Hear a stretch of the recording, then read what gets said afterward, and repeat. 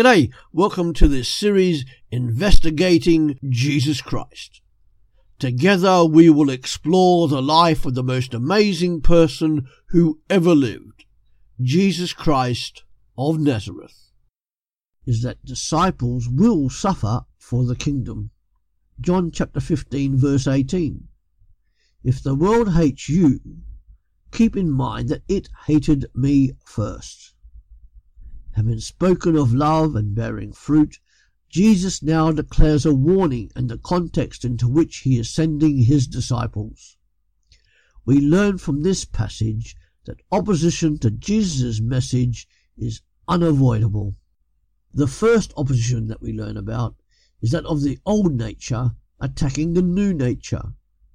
Christian disciples, Jesus says, were called out from the world. Christian disciples, upon conversion, belong to a different place and are heading for a different place. Secondly, this opposition is to be expected simply because of who Jesus is.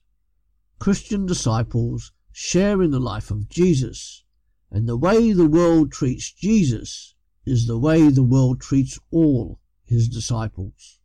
And thirdly, opposition comes through revealing evil. Jesus, as light of the world, exposed evil and sin through his words and works. At the beginning of his ministry, Jesus commanded all those who would follow him to also be lights of the world. This is done by consistently ensuring that our works and words match our lifestyle and that no hypocrisy will be found. Opposition brings persecution, and regularly throughout history, Christian believers have been persecuted for their faith in Jesus. In our own time, perhaps the most persecuted century of all. Being a Christian is not an easy decision, but it is worth it.